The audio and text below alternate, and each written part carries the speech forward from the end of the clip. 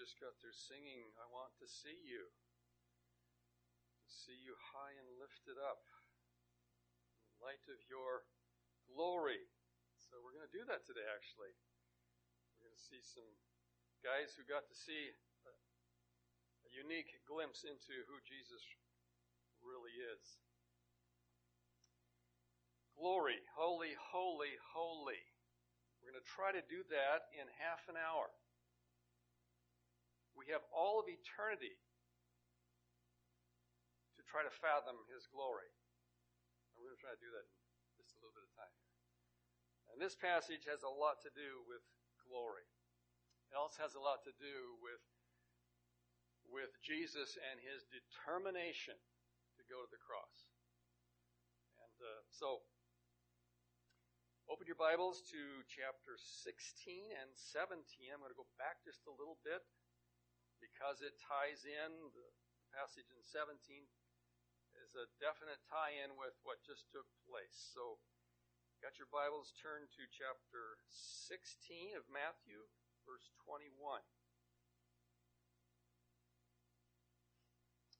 From that time on, Jesus began to explain to His disciples that He must go to Jerusalem and suffer many things at the hand of the elders, chief priests, and the teachers of the law. And He must be killed, and on the third day He rise to life. Peter took Him aside and began to rebuke Him. Never, Lord, he said, this shall never happen to you. Aren't you glad it did? Jesus turned and said to Peter, Get behind me, Satan. You are a stumbling block to me. You do not have in mind the things of God, but the things of men. Then Jesus said to His disciples, If anyone would come after me, he must deny himself and take up his cross and follow me. For whoever wants to save his life will lose it, but whoever loses his life for me will find it. What good is it? What good will it be for a man if he gains the whole world and yet forfeits his soul? Or what can a man give in exchange for his soul? For the Son of Man is going to come in His Father's glory with His angels, and then He will reward each person according to what he has done. I tell you the truth, some of you who are standing here will not taste death before they see the Son of Man coming in His kingdom. After 6 days, Jesus took with Him Peter, James, and John, the brother of James, and led them up a high mountain by themselves. There He was transfigured before them. His face shone like the sun. His clothes became as white as the light. Just then there appeared before them Moses and Elijah talking with Jesus.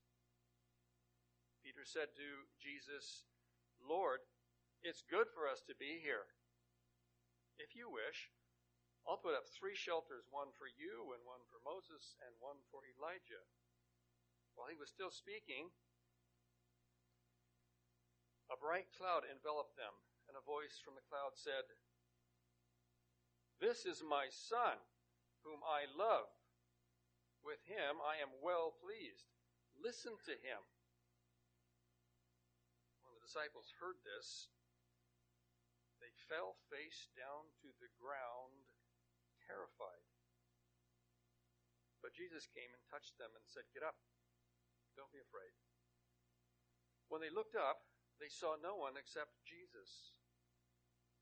As they were coming down the mountain, Jesus instructed them, Don't tell anyone what you have seen until the Son of Man has raised from the dead. The disciples asked Him, Why then do the teachers of the law say that Elijah must come first? Jesus replied, To be sure, Elijah comes and will restore all things. But I tell you, Elijah has already come, and they didn't recognize him, but have done to him everything they wished. In the same way, the Son of Man is going to suffer at their hands. Then the disciples understood that He was talking to them about John the Baptist. Father in heaven, we come before Your word here and before Your presence, and we ask again that you would open our eyes, that we might see you shining in the light of your glory. Father, we live in a world that's broken. We live in a world where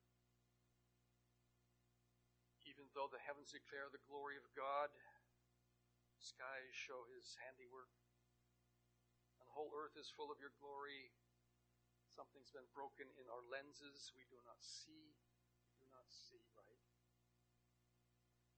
And certainly we see the work of an enemy. We see the destruction. We see the truth that for all have sinned and come short of the glory of God. And so open our eyes, Lord, and help us to see. In Jesus' name, amen.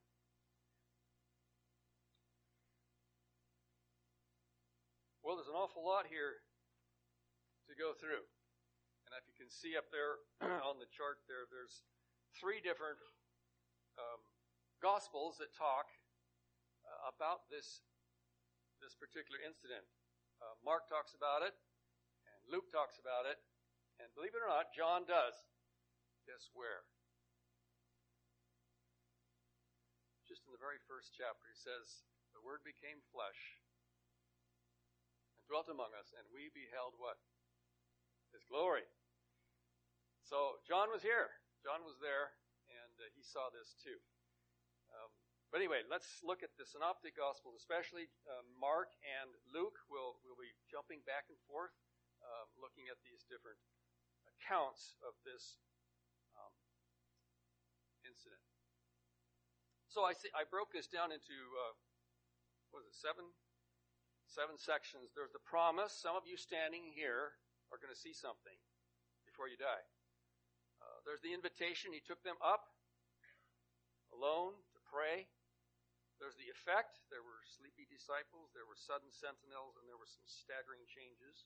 There's a conversation that goes on. Actually three, but we're going to just call the last one an interruption to the first one of the conversations. There's a conversation that Moses and Elijah have, and there is a conversation that Peter has, and there's an interruption that God has, and then there's an interception, or intercession. Don't be afraid, and don't tell. And then there's a predecessor. They'll treat me the same. So let's look at the promise a little bit. We have to go back. That's why I read in the prior section, where it says, from that time on, something had just happened. This is a pivotal moment when he's been teaching his disciples, explaining and showing who he is. And he finally comes to this point, and he asks his disciples, who do people say that I am? And then he says, who do you say that I am? And Peter comes up with a great statement, you are the Christ, the Son of the living God. And that says, from that point, now that they've got it, he goes into this next part of his teaching, and that's, I've got to die. I've got to go to a cross. I've got to suffer and be killed and raised again. And of course, Peter didn't quite like that angle, and so there's a conflict. And he says, never, Lord, never. The crux of it is in when Jesus says, Peter, you don't have in mind the things of God, but the things of men. And we're going to see that in our passage today as well, where he has in mind the things of men and not the things of God. Of course, that is a segue, a reminder of way back when the first man and woman did not have in mind the things of God, right? But the things of men. And that was where the beginning of the fall came. That was the beginning of the uglification, if you want to call it, instead of the glory. And so the crux of the matter is the things of God versus the things of men. You want to save your life? You want to do your own thing, go your own way, you're going to lose something. Or you're going to lose your life. It's going to look like that. Following me, doing what God says. In the end, you're going to find it. The climax of this is in verse 27, because Jesus wants them to get something. there is a finality. There is a conclusion to this story. There is a culmination. And I want you to get a little bit of it. And so he says, the Son of Man will come in his Father's glory. The Son of Man is going to come in his kingdom. And I love these two words, glory, kingdom, majesty, power. And that's what we do when Jesus told us to pray. Remember, he said, thy kingdom come, right? It's going to come. Thy will be done. And it ends it with what? For thine is the kingdom and the power and the glory, right? How long? Forever. What good is a kingdom without glory? What good is a kingdom without power? What good is a kingdom that just fizzles? No, and so all these words fit together here to explain the glory and the majesty and the permanence of his kingdom. And he says, it's going to come.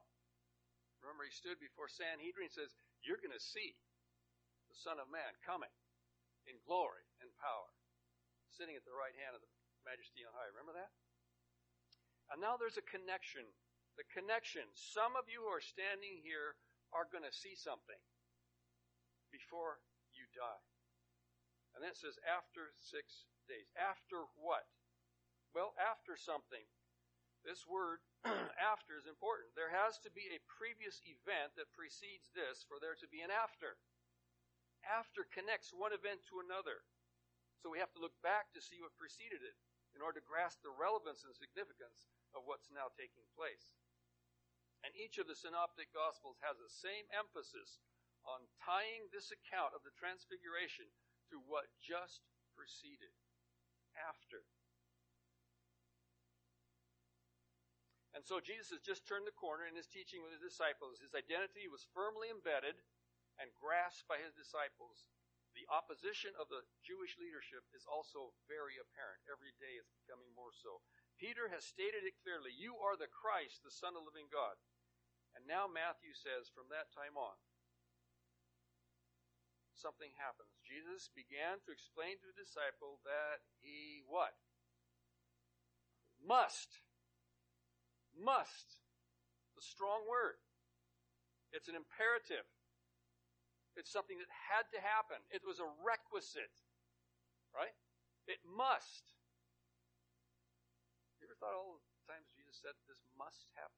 He must go through Samaria. Go tell that fox, I must go here this day and there the second day, and on the third day I'm going to reach my goal. Don't be surprised, Nicodemus, but I tell you something. You must be born again. There's no name given among men under heaven whereby we what? Must be saved. There is a requisite. There is an order of events. Something has to happen. And Jesus knows that, and he says, I must do this. He says it twice in this passage. He must go to Jerusalem. He must be killed and on the third day raised. So the schedule of events is about to unfold is not unknown to Jesus. He knows what must take place in order for the redemption and salvation of mankind and for his kingdom to advance and conquer. Nothing and nobody is going to distract him from that course that he must take, be it a disciple or the devil himself. Get behind me, Satan.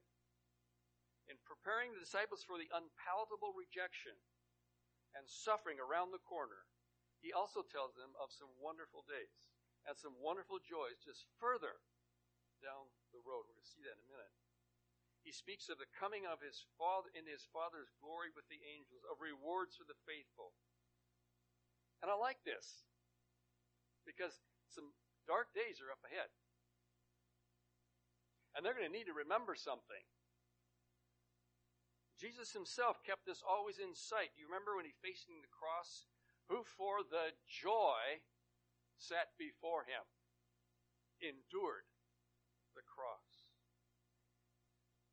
Now he assures the disciples that some of you standing here will not taste death before you see something that's very important. And it's going to be like the coming of the Son of Man in his kingdom. We see Christ's omniscience in knowing exactly what lay ahead of him, but also the encouraging revelation to his disciples of what was just a little bit ahead. What a privilege! For the majority of us, death is the inevitable precursor before we ever see anything about the glory of his kingdom.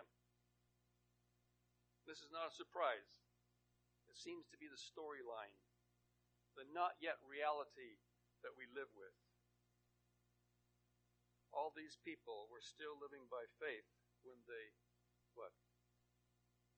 died.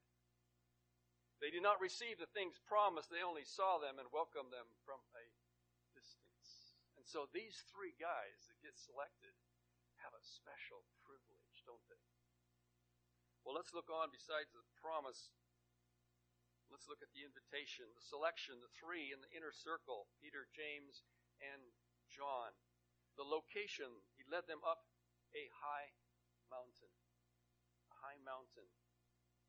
It was a vantage point. It was a mountaintop experience. It was a place from which you could get perspective.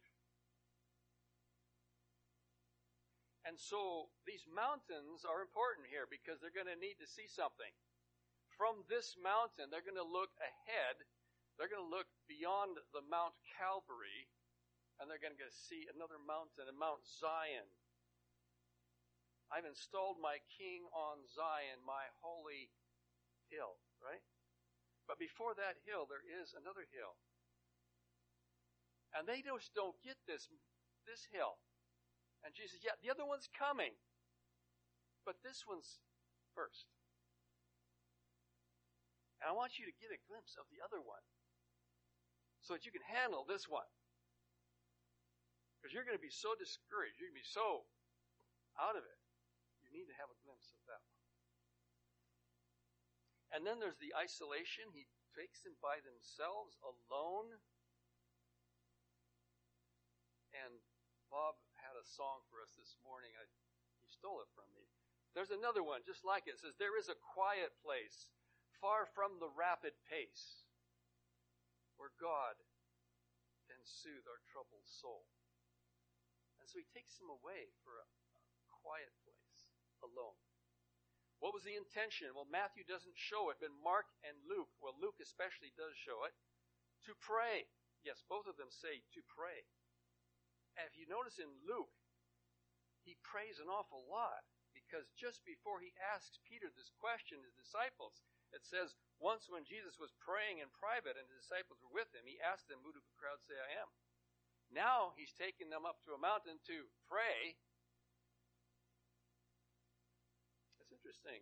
Jesus, when he was 12 years old, didn't he say something about no, that wasn't then. It was later. He said, he cleansed the temple. He said, my house is going to be called, my Father's house is called a house of prayer. In 1 Peter, turn there with me, 1 Peter chapter 4. There's a crazy verse here. It's always struck me. 1 Peter 4 verse 2.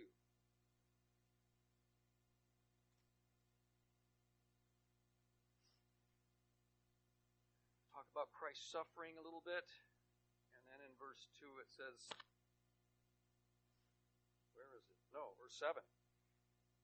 The end of all things is near.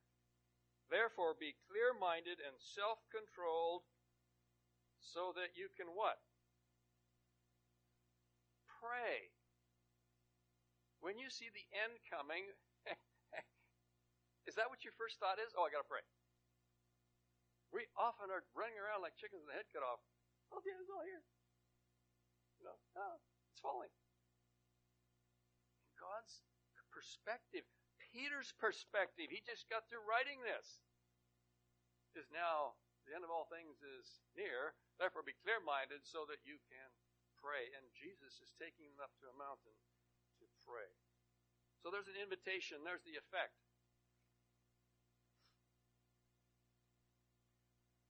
Matthew doesn't say it, but Luke does say it.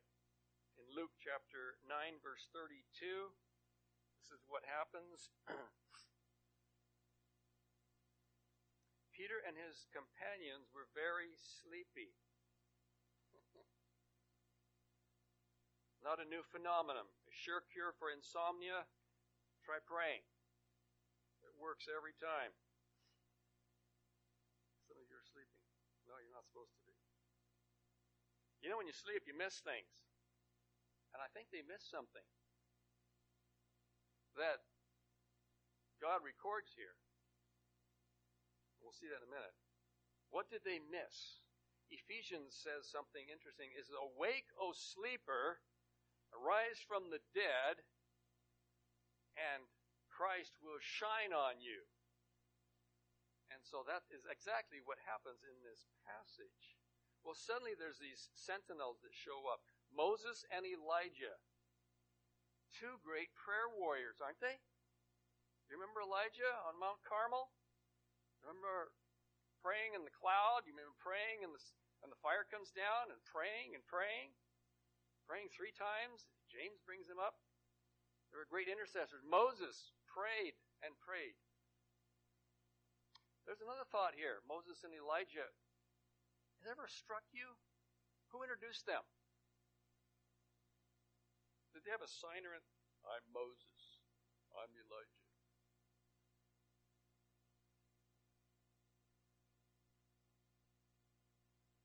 When you look through a glass darkly, but one day we shall see clearly, and we will know just as we are known. And there's something about it. They didn't have to have introduced. These guys knew who those guys were. Moses and Elijah. The law and the prophets, remember that? The law, Moses, the lawgiver. The prophet, probably one of the most renowned one was Elijah. They were mountain men, and they're on a mountain. Moses was on a mountain. Remember Mount Sinai? Elijah was on a mountain. Some similarities here about why these two men show up. But then there's a staggering change that takes place. There's a metamorphosis. Apparently this is one of the only 2 places where this word shows up. We use the word transfigured, transformed. Something changed. Kids, you got Transformers, right? You probably watched some movies about the Transformers. You look at a thing, it looks like one thing, but all of a sudden everything changes and it becomes something else. Well, look at what some of the things it says. In verse 2, it says, his face shone like the sun. His clothes became as white as the light. In Mark, it says, his clothes became dazzling white, whiter than anyone in the world could bleach them. In Luke, it says, his face was changed, and his clothes became as bright as a flash of lightning. Now, this morning I woke up, and the sun was shining right in my eyes. And I was, put a curtain up. I mean, I can't see. Can you imagine what this must have looked like? Like lightning? Have you looked at the lightning very long? Bright as the sun in its brilliance? This was glory. This was, whoa! Another thing came to our mind was this, or was this an unveiling? We sing about it. We sing about it at Christmas. Mild he lay his glory by, born so man no more may die. Veiled in flesh, the deity, right? Now you see incarnate in man. Look at John chapter 17. John chapter 17, this is Jesus just before the cross, and he prays something very interesting. Obviously why he has the disciples with him. In verse 24, it says this, just before the finish of his prayer, he says this, Father, I want those you have given me to be with me where I am and to see my glory. The glory you have given me because you loved me. What was that song we sang this morning, Bob? Near to the heart of God. Because you loved me before the creation of the world. And then jump back over to 17:5. And now, Father, glorify me in your presence with the glory I had with you before the world began. Was this an unveiling? I kind of think it was. Did he lay his glory by? Maybe all of those are true. Moses wanted to see the glory of God, and God said, are you kidding? You go stand in that rock. Behind that rock, there's a cleft there. I will pass by. I'll my goodness pass in front of you, but you sure can't see my face and live. I want to see you. I want to see you. The effect. Let's look at the conversation just a little bit. Moses and Elijah, they spoke about something. And Luke tells us what they spoke about. Elijah's had a strange departure. They spoke about his departure. Do you remember Elijah? And Elisha's his prodigy, his disciple. Jesus is with his disciples. And he's telling them, I'm going to leave. I'm going to be killed. I'm going to raise from the dead. And here we have a departure. Elijah's strange departure. The prophets came up to Elisha and said, do you know that the Lord's going to take your master away from you today? Several times this happened. He says, I know, but don't just be quiet about it. There was another departure. Moses had a departure as well.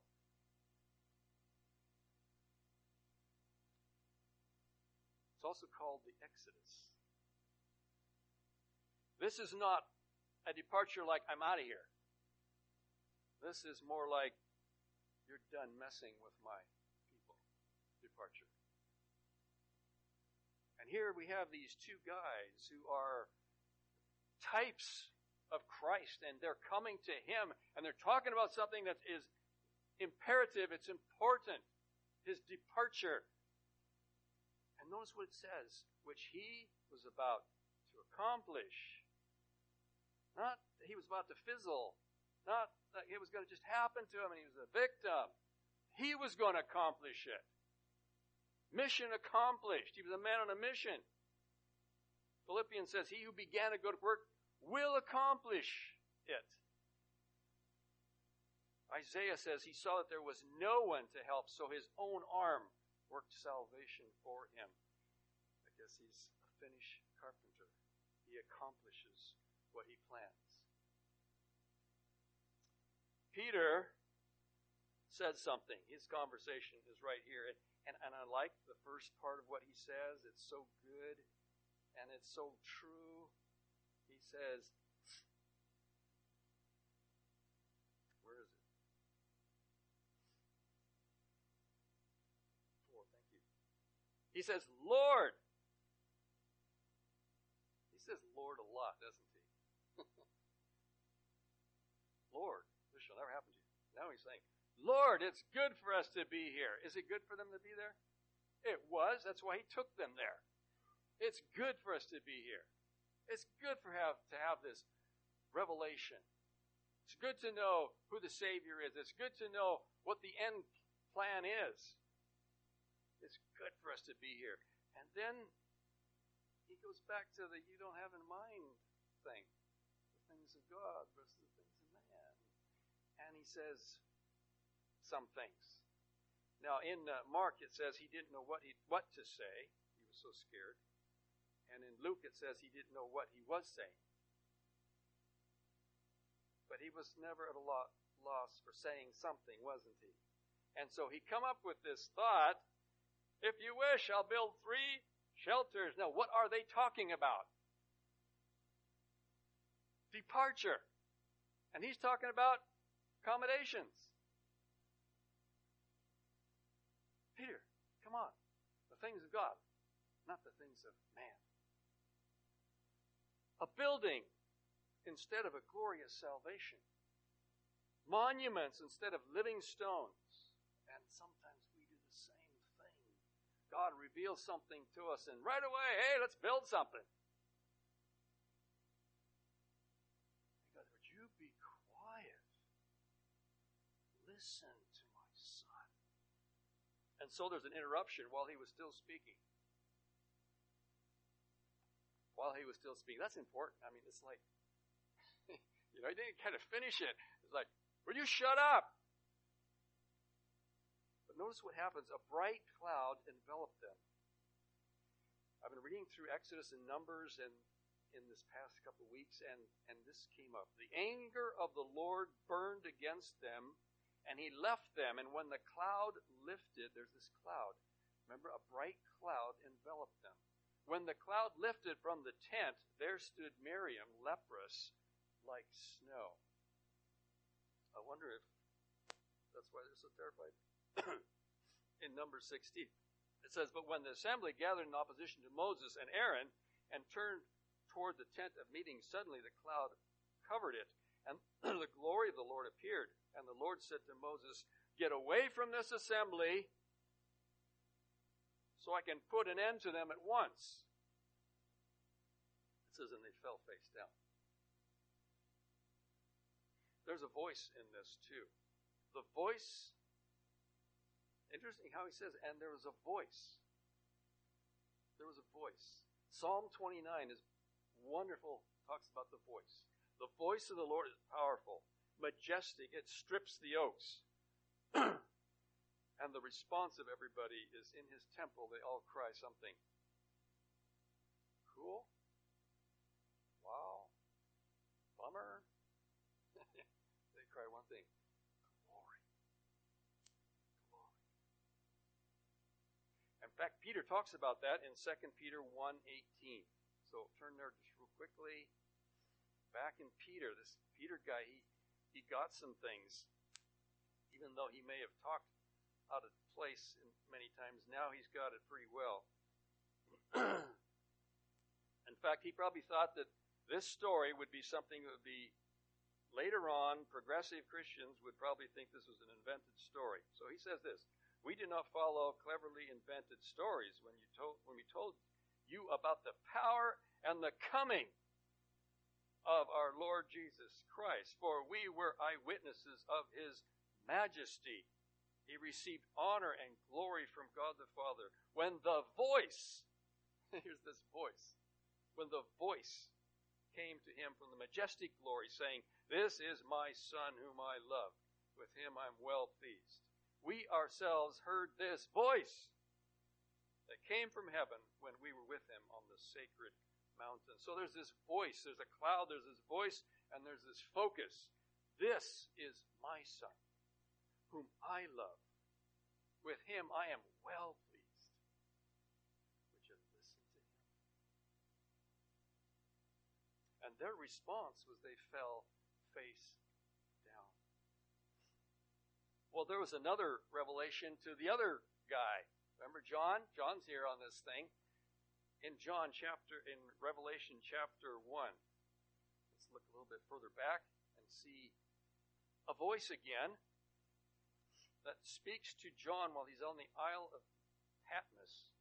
And verse 12, it says, I turned around to see the voice that was speaking to me. And when I turned, I saw 7 golden lampstands, and among the lampstands was someone like a son of man, dressed in a robe reaching down to his feet, and with a golden sash around his chest. His head and hair were white like wool, as white as snow. Does that sound familiar? White? Blazing. His eyes were like blazing fire. His feet were like bronze glowing in a furnace, and his voice was like the sound of rushing waters. His face was like the sun shining in all its brilliance. I think we just got there talking about that, didn't we? And he said something he says in this same passage, do not be afraid. When I saw him, I fell at his feet as though dead. You want to see his glory? I think we're going to do the same thing. We're going to fall at his feet. And guess what he does? He says, don't be afraid. Why? Because he did something at the cross. I am the first and the last, the living one. I was dead, and behold, I am alive forever and ever, and I hold the keys of death and hell. So the focus is him. The interception, we talked just a little bit about it. Jesus says something, but Jesus came and touched them and said, don't be afraid. Does that sound weird to you? Should they have been afraid? Fear of the Lord is the beginning of wisdom. It's right to fear. And at a condition in a place like that, where John and Peter and James, they fell at his feet and they were terrified. And Jesus says, don't be afraid. Standing in the presence of God's glory is a fearful thing, and rightfully so. For all have sinned and fallen short of this glory. There's an interesting passage that says this: the glory of a woman is her hair, and the glory of young men is their strength. But we're on a sinking ship. Our physical glory is fading. Our moral and spiritual condition recoils in his presence. It is only this one who can calm our fears. It is he alone who can do this. Have you seen the fading glory around you? The forfeited glory? The souls that thought they would gain the world but lost? I was coming last night from work, and there was a man standing on the side of the road. We sang about it a little bit this morning, the wreckage of time, the wreckage of history. And I saw that man. That's not what God made. That's not the glory. He fell short of the glory. That's not what God intended. The wreckage. You look in the mirror lately? The knees, artificial knees. I sat in the bed with Bob Casey this past year. That's not the guy I used to know. The wreckage of sin. And this is the one who comes and says, don't be afraid. Because I've got a better plan. It's got to go through that cross. Well, then he tells them something else. He silenced the fear. It's intercepted. The exuberant awe is intercepted as well. He says, don't tell anyone until something happens. The departure, the accomplished work was not done or validated yet. It was Mount Calvary before Mount Zion. It was, did not the Christ have to suffer these things and then enter into his glory? The interception, Hebrews talks about so well. The fall. What is man that you're mindful, and the Son of Man that you care about him? You made him a little lower than the angels, and you crowned him with glory and honor and put everything under his feet. So in putting everything under his feet, God left nothing that is not subject to him. Yet at present, we do not see this, do we? We see the man. We see the person in the hospital. We see the wreckage. What happened? This was the fall, sin's ruin, Satan's scheme. But we see Jesus, who was made like us in the incarnation, a little lower than the angels, now crowned with glory and honor. Why? Because he suffered death, so that by the grace of God, he might taste death for every one of us. And get this. This is the end plan. In bringing many sons to glory. To glory. That's his plan. To redeem, to rescue, and to take out of the ashes and bring glory back. Not the glory we had, something a lot bigger. It's his glory. It was fitting that God, for whom and through whom everything exists, should make the author of their salvation perfect through suffering. Well, our time is up. There's more, but let's pray. Father in heaven,